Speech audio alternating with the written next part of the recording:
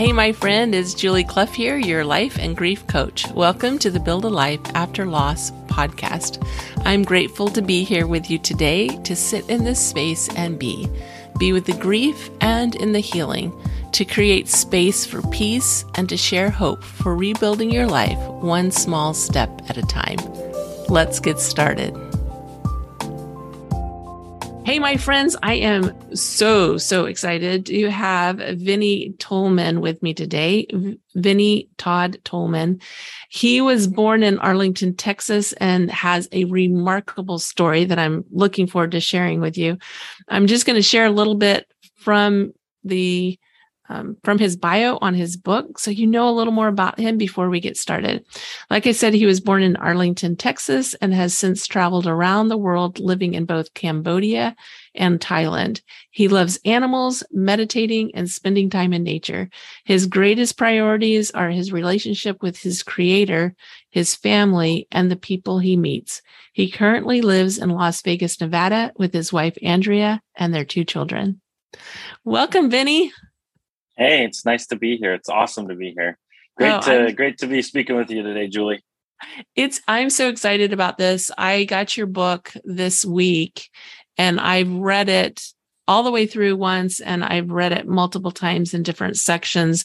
And I just knew that your story was something that people need to hear. They need to understand. And so why don't we just jump in and you just share, because I haven't even given you guys a hint yet of what his story is. So I'm just going to let him jump in and start sharing. And it really is a remarkable, beautiful story. Well, I'm one of the few out there that people would consider, dead men and women walking, that we had an experience to cross over. And that's me.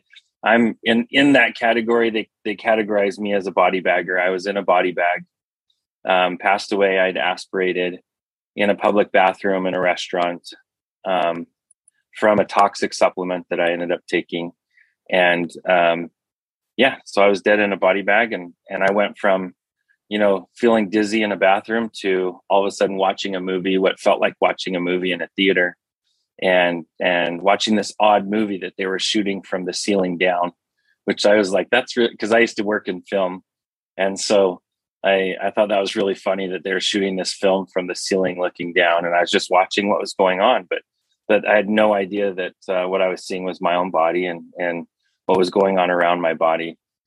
And the reason why I didn't have any ideas because me was up here watching, it wasn't like I was playing a video game, with a controller in my hand or something and thinking that's my remote virtual reality down there at all. It was 100%, me is up here.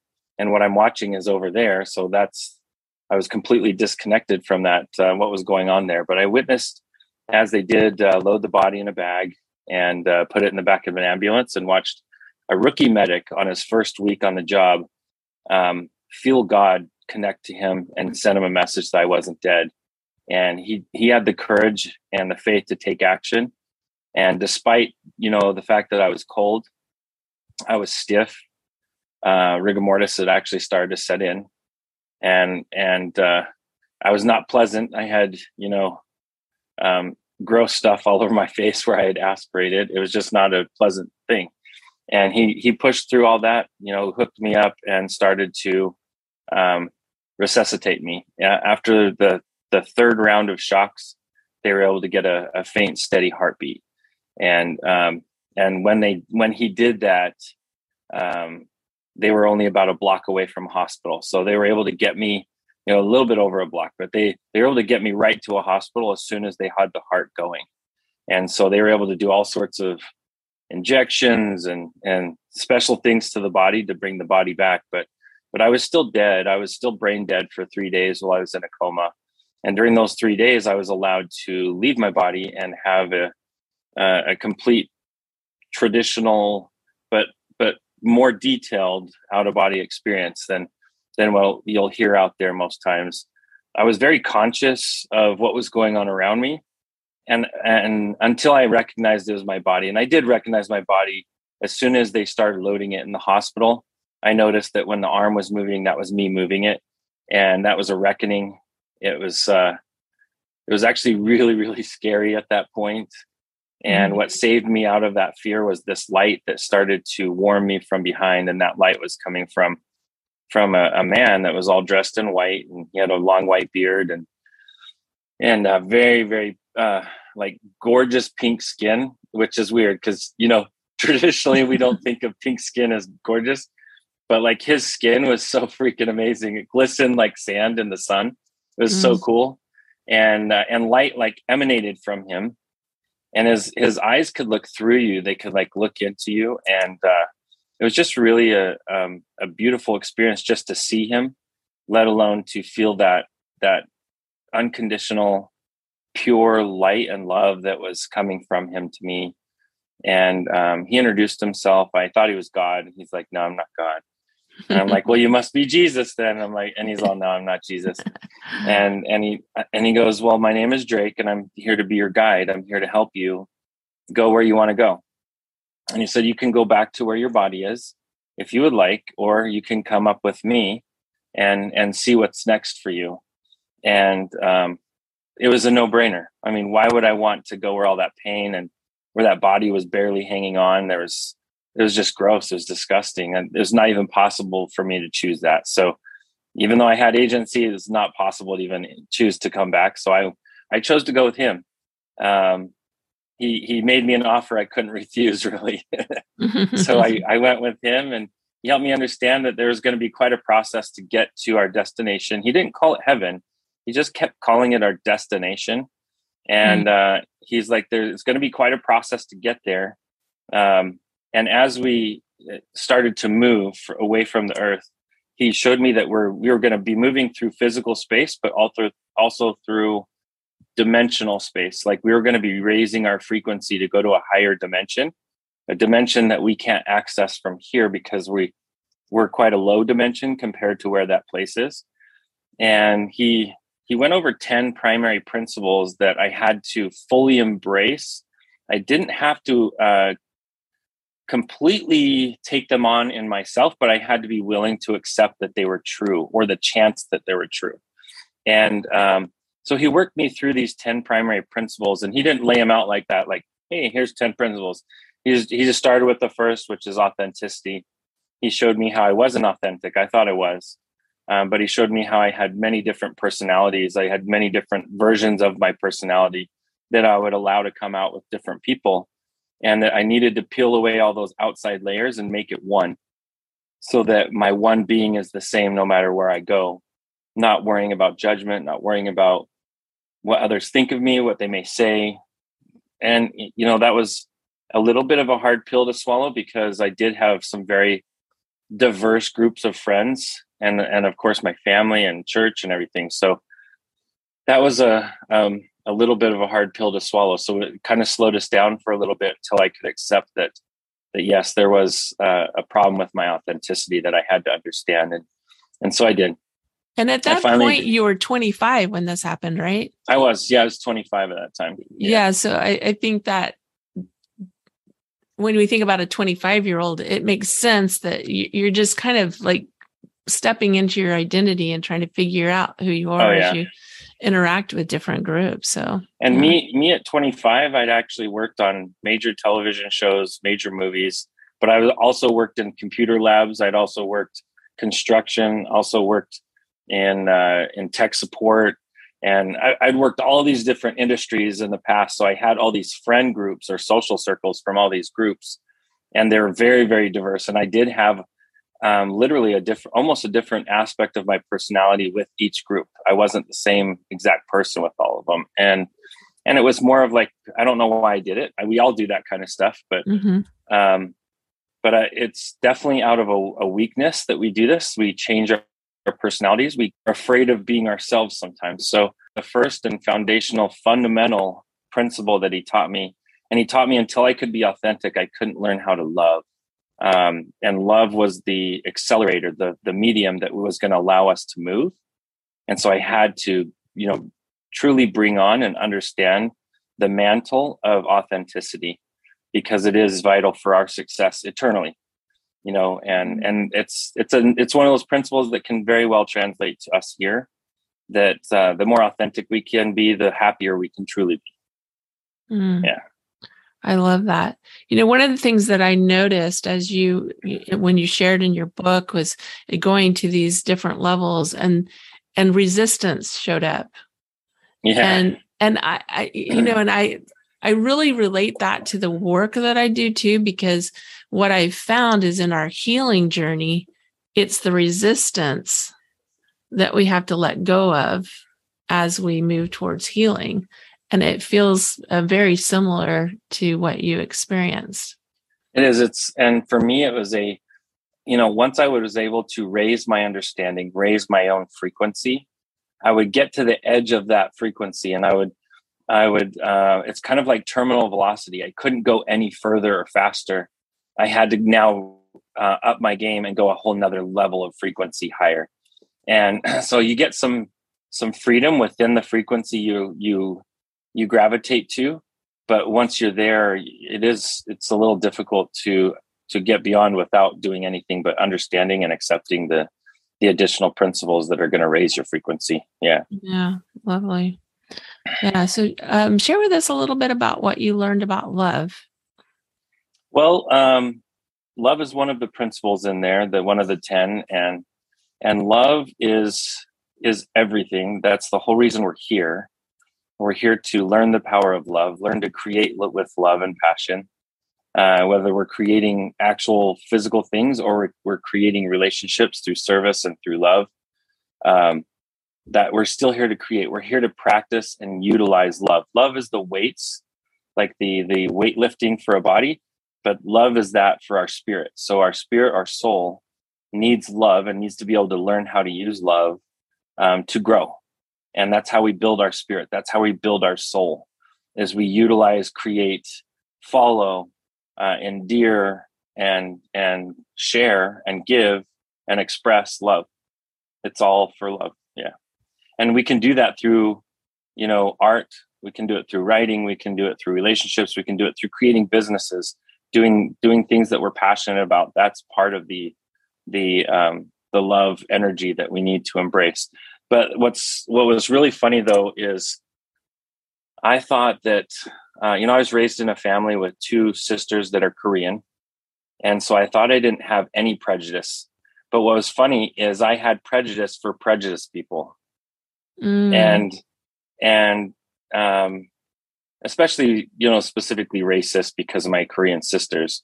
I didn't realize that you could have prejudice for prejudiced people. And I needed to understand that when I was pointing my finger at someone and saying, hey, that person's prejudice, I was also pointing my thumb up to God and saying God's prejudice. And I was pointing 3 fingers back at me saying, your prejudice, 3 times more than what you're pointing out. So that's the energy of the point your finger at other people. Is anything you're pointing out in other people is 3 times stronger a problem inside of you than it could ever be in them. So it's something that you need to dissect why you're doing that and work that out, because until you can truly love even your worst enemy, unconditionally love everybody, because when you can get in that space, you're in the God space, and that's where you grow, because God did create all of us. So God does love all of us. So for us to get closer to God, we have to connect to that love, that unconditional love. That means the worst of us to the best of us, from the Hitlers to the saints, to Mother Teresa. We've got to learn to love all of them.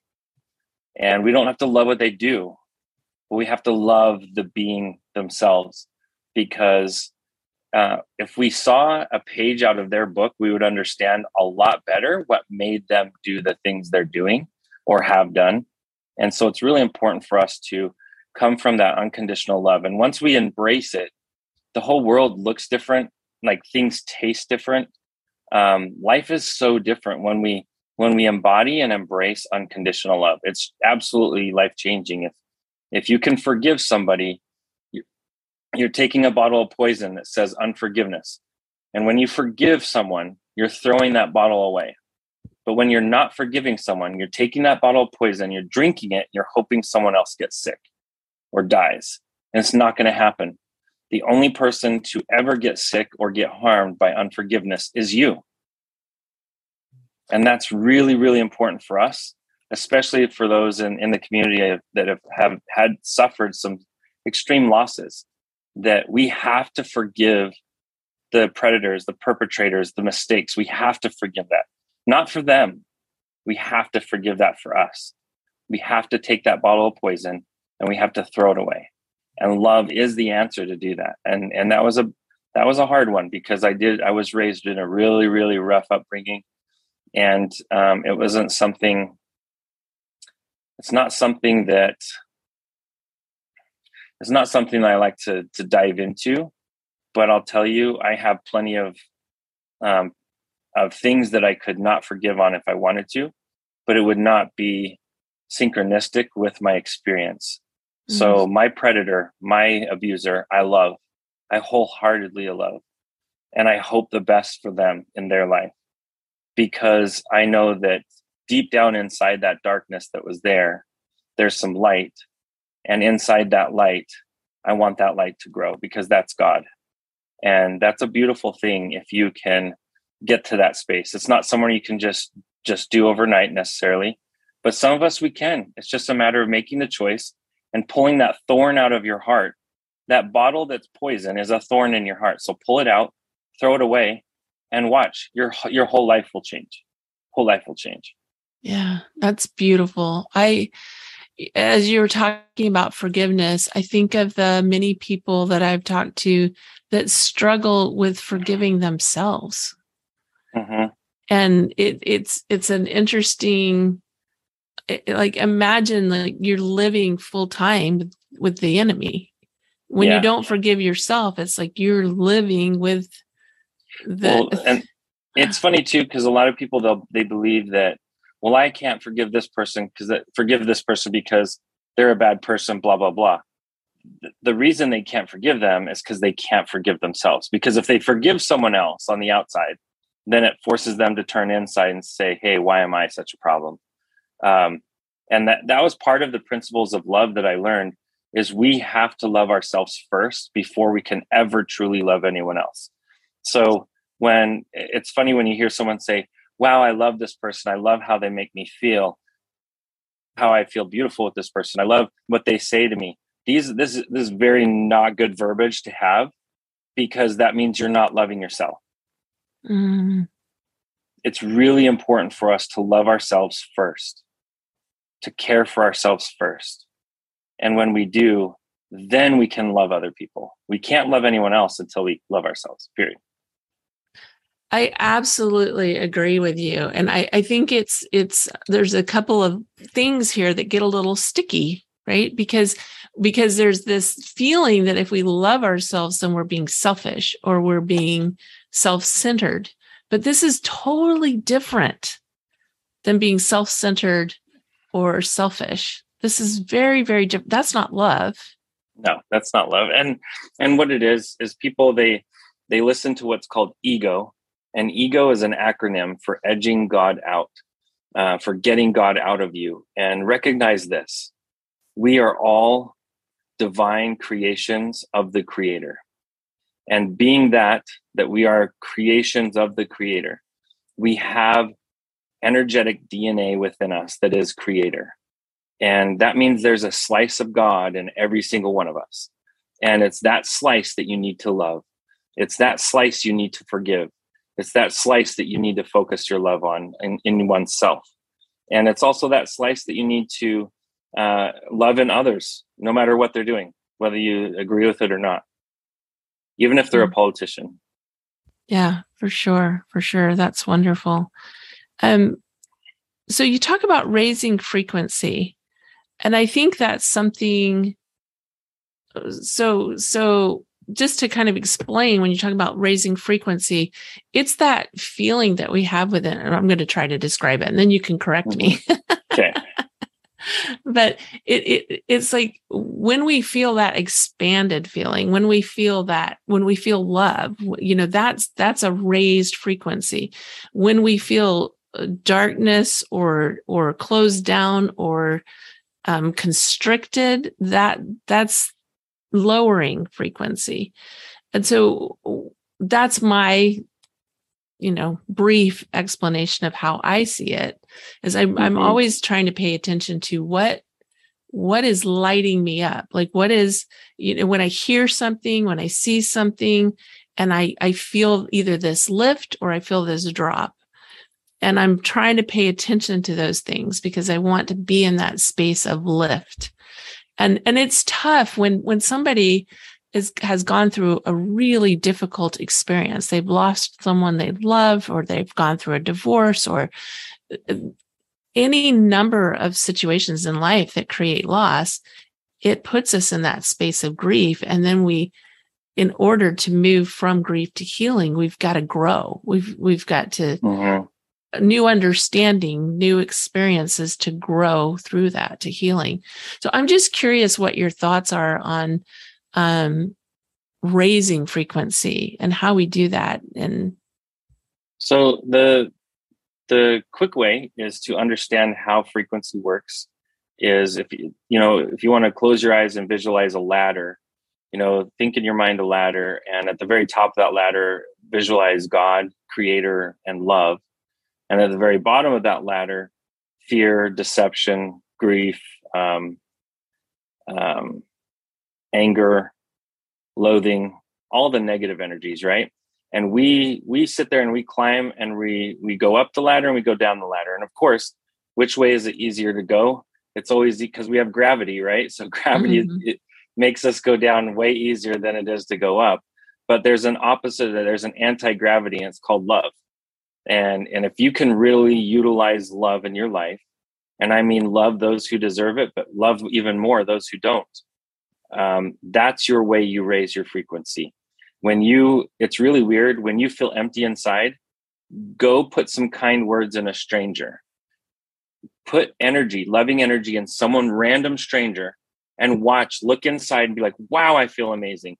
Do you know why? Because that's how we help each other. That's how we're built, because we're all fingers on God's hand, all of us. So to help one is to help self. To help another is to help self. But what's weird is to help self is to not help anyone else. So we kind of circumvent the system when we're only going after our own needs and desires. But when we're really helping others, we're helping ourselves. It's the easiest way to get out of depression, out of grief, is go out and serve, literally serve. Go take a homeless person to lunch, hug them, sit with them and eat with them like a human, because that's what they want to feel like. They want to feel alive. And so many times in this life, we don't feel alive. And so go make someone feel alive and you'll feel alive. It's really a beautiful process that I have to keep reminding myself that when I get in my down days, hey, go help someone, reach out, do some service. That's the way you fix these type of problems. But more importantly, that's how you raise your frequency. And what's also really neat is after you've been at a higher frequency for quite a while, you don't want to sink back down. You don't start playing the old mind games that you used to in the old days. So you start learning new games, but you don't play the old games anymore. And you tend to keep yourself at a higher resonant frequency or a higher love frequency once you start resonating at that higher space. Yeah. Oh, I love that. And it reminded me of an experience that I had a few years ago. So my daughter and son died on Mother's Day 15 years ago.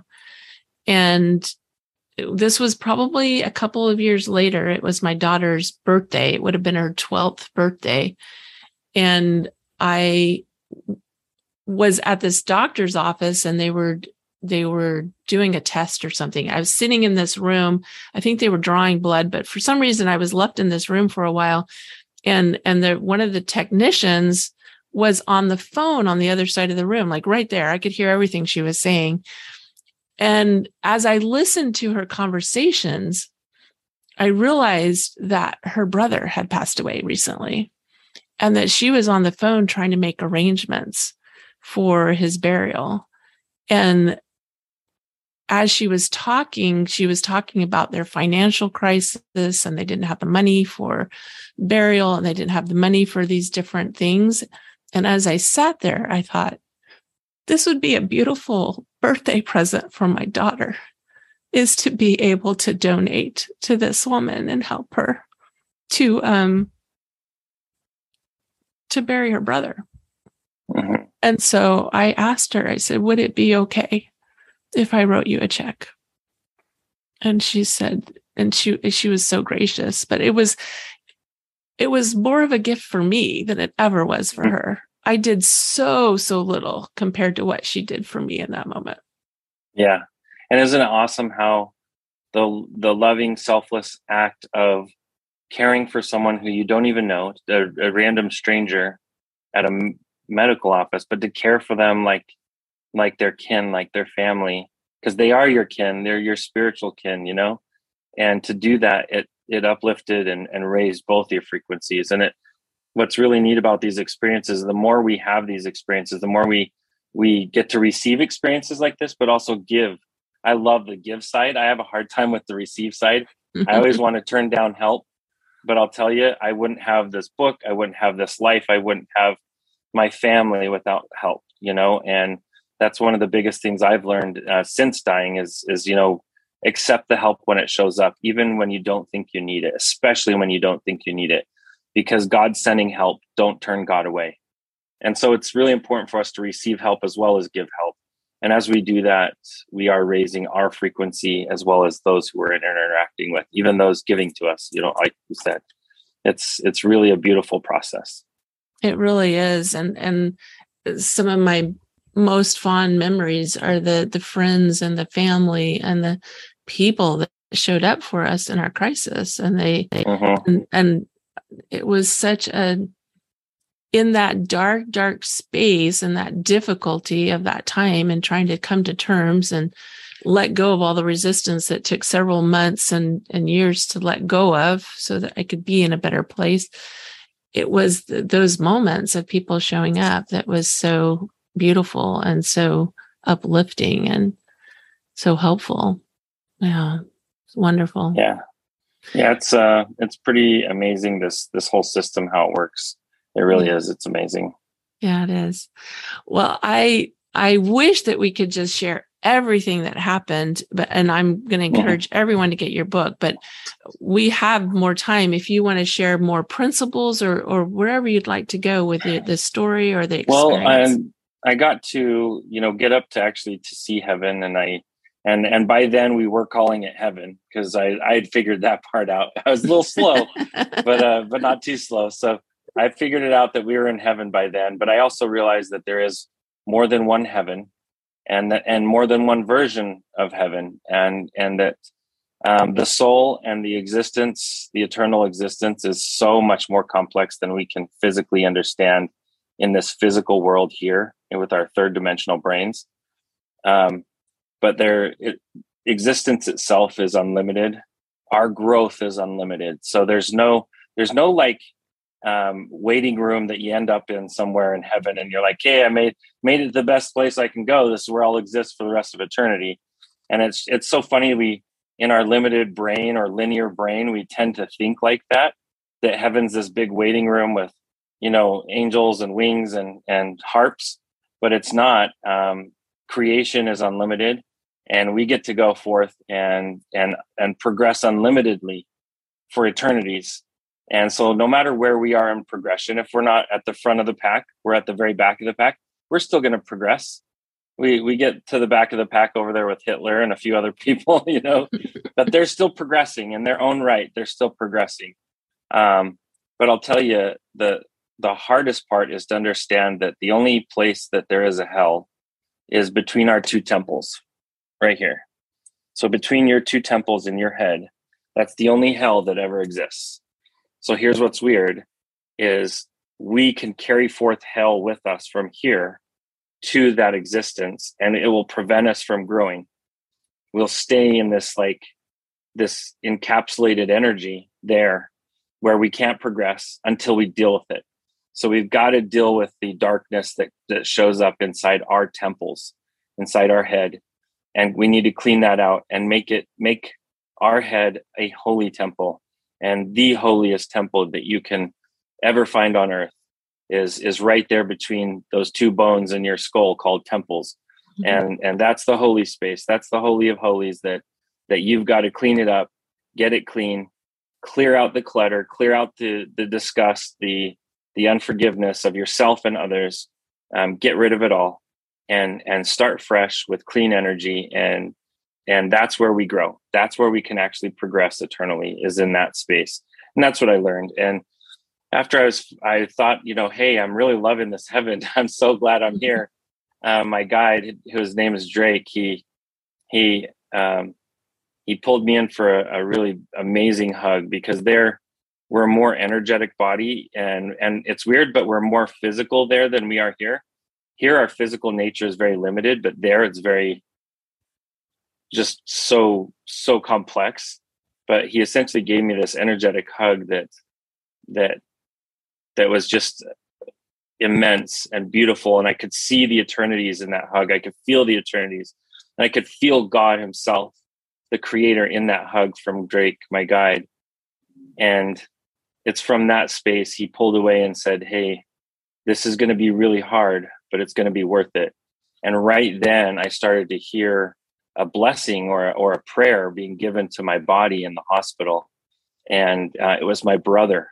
He was giving me this special prayer or blessing. And it was through that I was essentially, it was through his love for me, my brother's love for me. My agency was removed. I wasn't allowed to choose from that point. I was literally forced back into my body. Wow. And that was, 3 days after I had died. I had been 3 full days in a coma, and woke up the morning of the 4th day. Wow. Yeah. What was that like? Well, I woke up and I didn't remember any of it.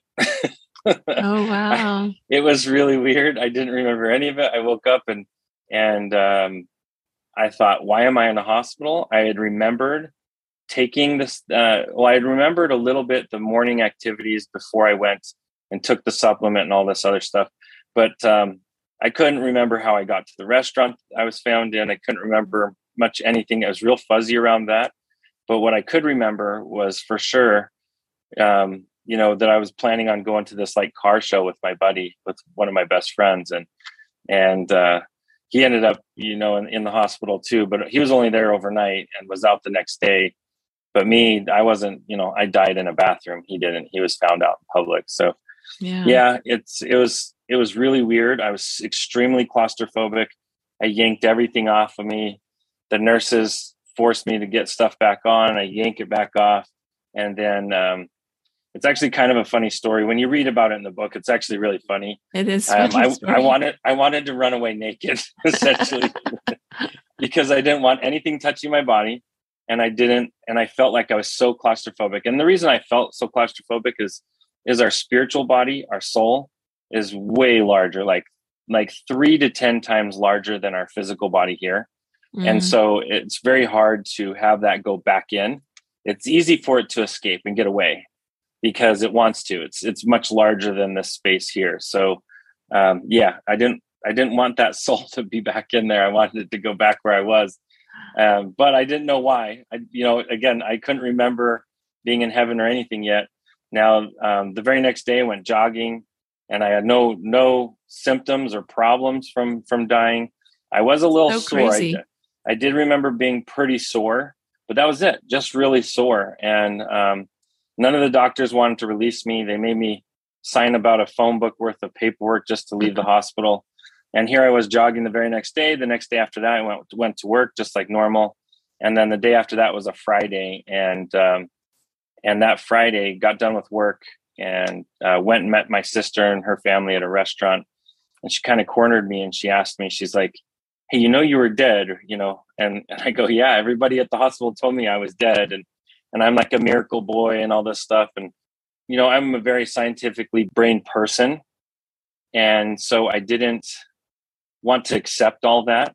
I was like, no, I was just, there's an explanation somewhere. And I even met with like neurologists, and they had all these theories of that the floor tile got my body cold enough that it allowed my brain to go into stasis. And even though it was dead, it looked like it was dead. It wasn't fully dead. And it was just weird. I wanted to believe the limited explanations that couldn't actually explain everything. But right when my sister asked me, hey, did you experience anything? Did you see anything? I literally went to form the word no with my mouth. But what came out of my mouth was, yeah, I met a guide and his name's Drake. Oh, and wow. I like went off. I just started to go off, and then I started to cry.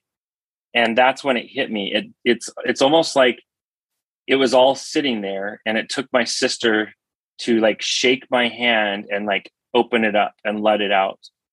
And all of a sudden it was just all there. I remembered it all. It was so much so that we had just gotten our food, and I couldn't eat, I couldn't speak for the rest of the night for almost 24 hours until almost Sunday. So that was on Friday night. I couldn't even speak to anyone until Sunday because I just couldn't even, I had to sit here and digest all of this stuff that just came back to me that had happened to me.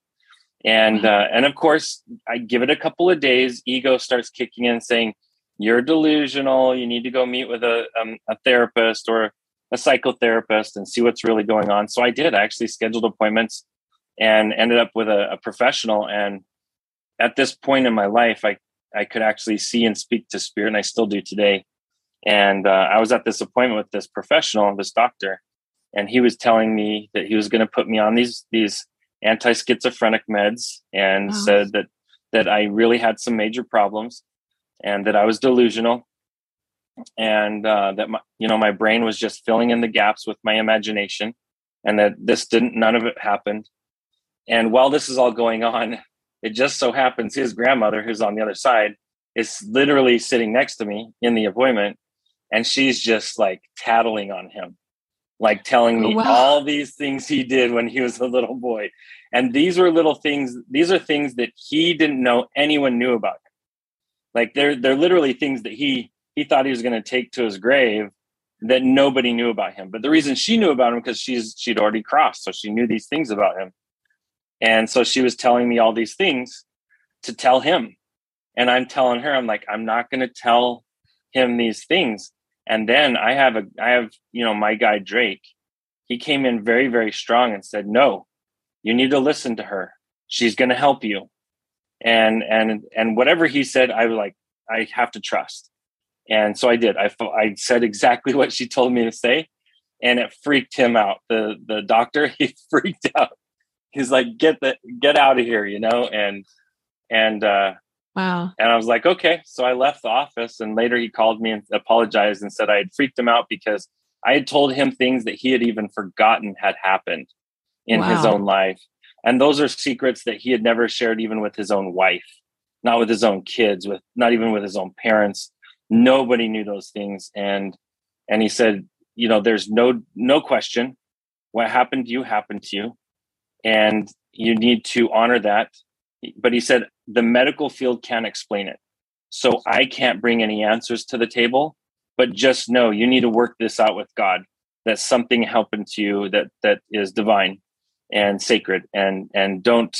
And he said, and stop talking to the ghosts. And I was like, okay, but I didn't listen to him. I still talk to him, but only the good ones. And, but yeah, that's me. That's how I live day to day. And I do see and speak to spirit. I don't choose to do that for any type of living or anything like that. I choose to utilize it for the betterment of those around me, to help them when I need to, and get answers when there are no answers, that kind of thing. So, yeah. You shared a beautiful example in your book of a homeless man that you saw on the street, and what you were told about him, and you purchased an extra meal. Yeah. One of my best friends here, he always jokes around. He's a big sci-fi fan. So he's like, he always calls me his spiritual Yoda or his spiritual monk. But I'm not that. And I don't try to be that, but there's times where I understand the needs of those around me, even those who are out on the street when I'm driving past them. And I can talk to their guides. And in this case, I was driving past a homeless guy, saw him walking.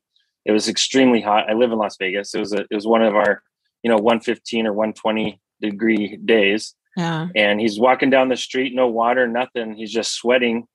And I told his guides, hey, dip into this restaurant over here to your left and sit down and rest? Or would you do that? And they said no. And I told his guides, I'm like, well, what if I happen to buy him lunch? Would he do it? And they said, yeah, he would do that. So here he comes. Meanwhile, I get to the restaurant first with my buddy. We order our food, and my buddy sees me order 2 plates, one for me and one for the homeless man. And my buddy is thinking that I'm going to eat both these plates myself. And he's like, man, you must be really hungry. I'm like, yeah, I am. And I just let it sit like that. Right. And we get to the point where we go sit down at our table, and I'm carrying these 2 trays. And then I set mine down on the table, and then I keep walking with the other tray right to this other table, right as the homeless man sits down, and put the tray in front of him and said, I said something to the fact that God loves you and wants you to know that you're important to him. And then I just went and sat down and ate lunch. And it was really cool because I was in tune with the right frequency, the love frequency, to understand his need and understand what was going on and even see him. I think a lot of times we get so tunnel vision on what's going on in our lives, we forget to see what's going on around us and to see those who are in real need around us. And there's been times that I've been blessed to have experiences like this, and it makes such a difference for me. That's what fills my batteries. That's what keeps me going every day, is these simple little things, hugging the right person that needs it, saying a little, hey, you look beautiful today, or wow, I love that dress, or I love that shirt, you got a great car. Just saying something loving towards that person that needed it that day.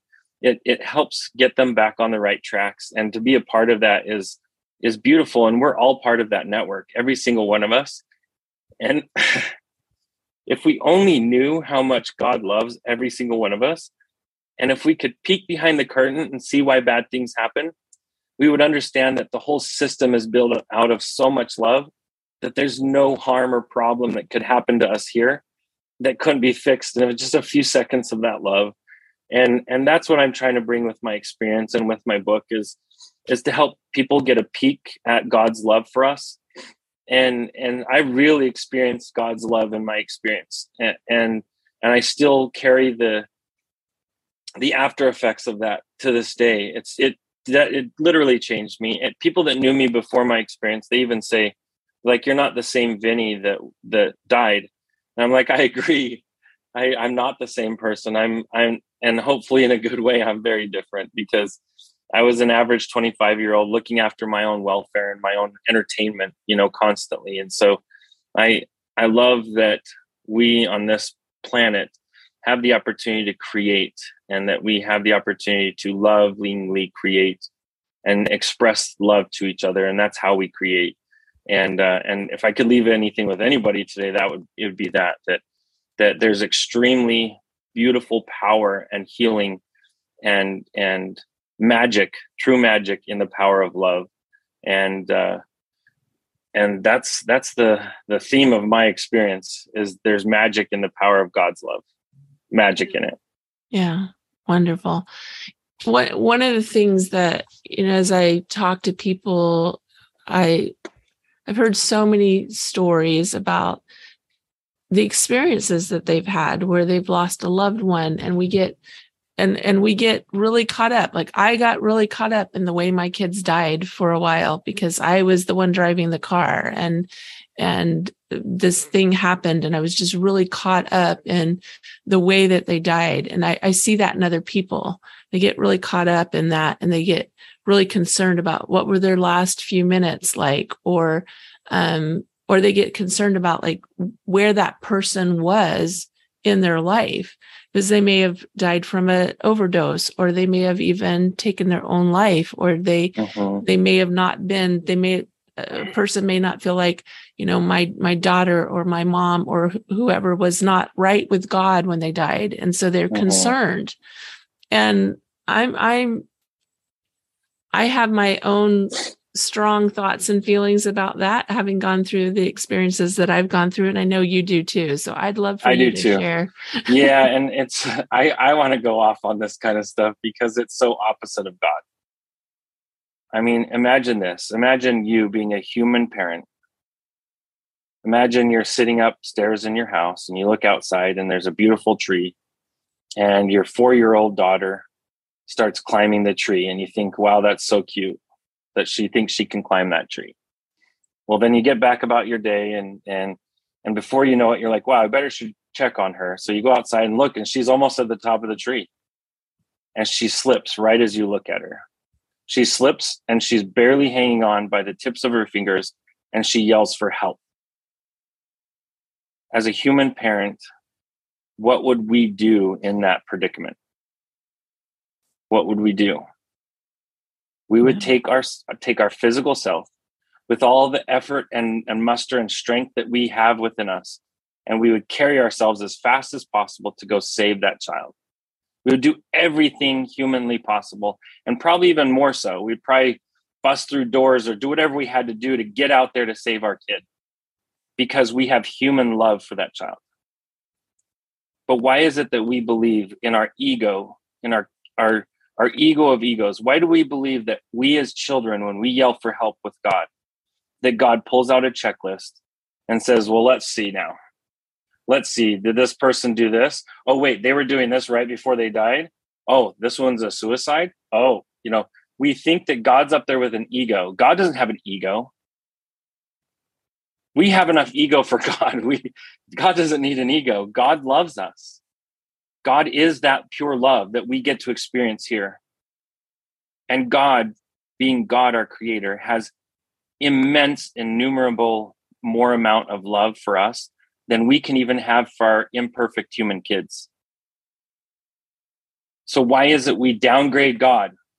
We can't. We need to stop downgrading God. Stop ignoring the fact that God created this universe for us. For us. It's not entertainment for him. It's just for us so we can grow. And that's why the universe is here. That's why we're here. So we need to get out of the whole judgment idea of some people are at this level when they died and now they're going to be stuck there for eternity. That's asinine. That's absolute ignorance. And I can say that with true knowledge, that is absolute ignorance, that we are all eternal light and love beings. And we get to continue on our progress, and one mistake or 1 month of mistakes or 1 year of mistakes or one lifetime of mistakes is not going to change that. So we need to get out of that game. We are not here to judge each other. We're not here to judge ourselves. We're here to do our best, learn how to grow, and love each other. That's it. Yeah. Beautiful. Oh, so wonderful. So as we finish talking here, is there any other thought or message that you feel to share? I think that the most important thing that we need to understand is, life is going to knock some holes in us, but we get to fill up those holes with what we choose. And if we don't intentionally choose to fill up those gaps with something, then life itself will fill those gaps for you. And it's very important. We are creators. We have the power of creation, and it starts in the mind. It starts in the holy temple between the two temples. We've got to actively choose to fill in those holes that life knocks in us. And then when we are able to cross one day, that one fine day when we're there, that all-permeating love will heal any wounds that are knocked in there. But it's so important for us to choose to actively, aggressively choose what we fill those holes with. Because if we don't, there's going to be some dark stuff that gets in there. And I lived that way until I died. Once I died, I try not to live that way anymore. Am I perfect at it? No, not at all. But I strive to intentionally put good things anywhere there's a void. Anywhere, and also find the void. Be honest about the voids. Talk about them. Know that they're there. The dark spaces within your heart and soul. Talk about them. Bring them out to light, and there in the light you can heal, and pull that unforgiveness out. Throw it away. Stop drinking it. It's poison. It only hurts you. Giving it out doesn't help anybody else but you. So give it out to the world. Give it to whoever needs it. Because you need it. You're the one who needs that forgiveness the most. Because if you can't forgive someone else, you can't forgive yourself. And I think that is the most important thing is is as adults and parents and survivors of tragedies. And I truly count myself in that category. Mm-hmm. I'm a survivor of my one chance in heaven. And to me, it was a tragedy for a while, and still is in a way. Heaven is a beautiful, amazing place that we all get to go to, and I can't wait to go back. But I do feel it's a tragedy that I was forced back. I am so grateful that I was, because God knows better than I do that I needed a family and need to have kids, these amazing kids, and meet my soul partner, she's my counterpart for everything. She's my half, and I wouldn't have met her or had my family if I had not come back. So I am very grateful I came back.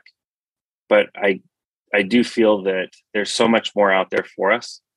We discount ourselves, we discount our families, we discount our experiences. Don't, appreciate the light and share the light and love anywhere you can. And if you don't know where you can, then say a little prayer, say a little meditation in the morning. Hey, God, I need some opportunities to share some love today, share some light today. And God will give you the opportunities. Just be awake and look for them, because they'll show up. Yeah, that's wonderful. That's wonderful. And be sure and read his book all the way to the end and learn about how he met his wife and their experience meeting. And we great out who stories. Drake. We figure out who Drake is too, my guide. So that's pretty awesome. It was months later after I came back that I figured out actually who my guide was. So it's a really cool experience, and I'm so happy to be able to share it with the world. It's been a long process to get it here. And anybody can pick it up at Amazon, Kindle now. And then we're also working on Audible. It should be up on Audible any day. That's fantastic.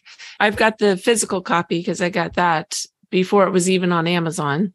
Mm-hmm. And then, so now that it's on Amazon and Kindle, I'm going to get a Kindle version too, so I can search it because it's so good. Perfect. Thanks. I love it. Well, thank you so much for being here, Vinny, and sharing your experience and sharing the knowledge that you came back with. I think it's fascinating that God is allowing these experiences and allowing us to hear them so that we have further knowledge about what is happening when somebody passes away and what we can expect our experience to be too. I think it's just another sign of his love for us. Absolutely, it is, and it's time. It's due time that the world understands the power of God's love. It's so important for us to understand it, and that shows up in so many different places on this earth. We really got to seek it out and embrace it everywhere we can find it. Amen. 100%. Well, thank you so much for being here. And like you said, the book is available on Amazon. I'm going to have a link to it in the show notes. So go there to find that link. Be sure and email with any questions that you have about the episode, about our discussion. I know that Vinny would be happy to answer your questions. I'd be happy to answer your questions about anything that you have questions about there. And just know that I love you, I believe in you, and have a wonderful week. Bye. Yes, sending everybody with light and love. Yeah, absolutely.